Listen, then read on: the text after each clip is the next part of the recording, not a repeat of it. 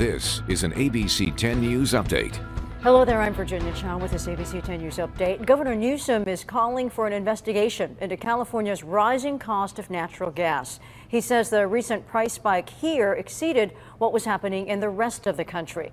The governor sent a letter to the Federal Energy Regulatory Commission yesterday saying he wants them to look for any signs of market manipulation or anti-competitive behavior. The California Public Utilities Commission and Energy Commission are holding a hearing today also to look at possible causes.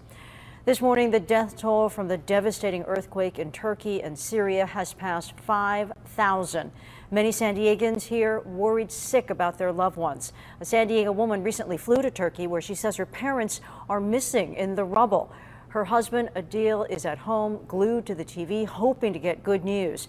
Adil says his relatives are in a desperate race to find signs of life, but the destruction combined with the winter weather is making it hard for rescue crews. If you were a patient at Sharp Healthcare recently, there is a chance some of your personal information is in the wrong hands. A spokesperson for the company says a hacker got into their website for a few hours back in January. Now, this affects people who paid an online bill between August 2021 and January 12th of this year. All right, beautiful day, Megan. It certainly is. It was a little chilly this morning, but it's getting a lot more comfortable. Temperatures this afternoon are going to be covering anywhere from the mid-60s to low 70s for the coast and inland neighborhoods, though most of us in the low 70s. That goes for the desert areas as well.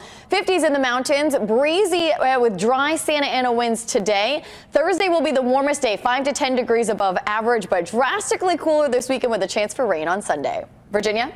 Thank you, Megan. For the latest news, weather, and traffic, just go to 10news.com. For ABC 10 News, I'm Virginia Shaw.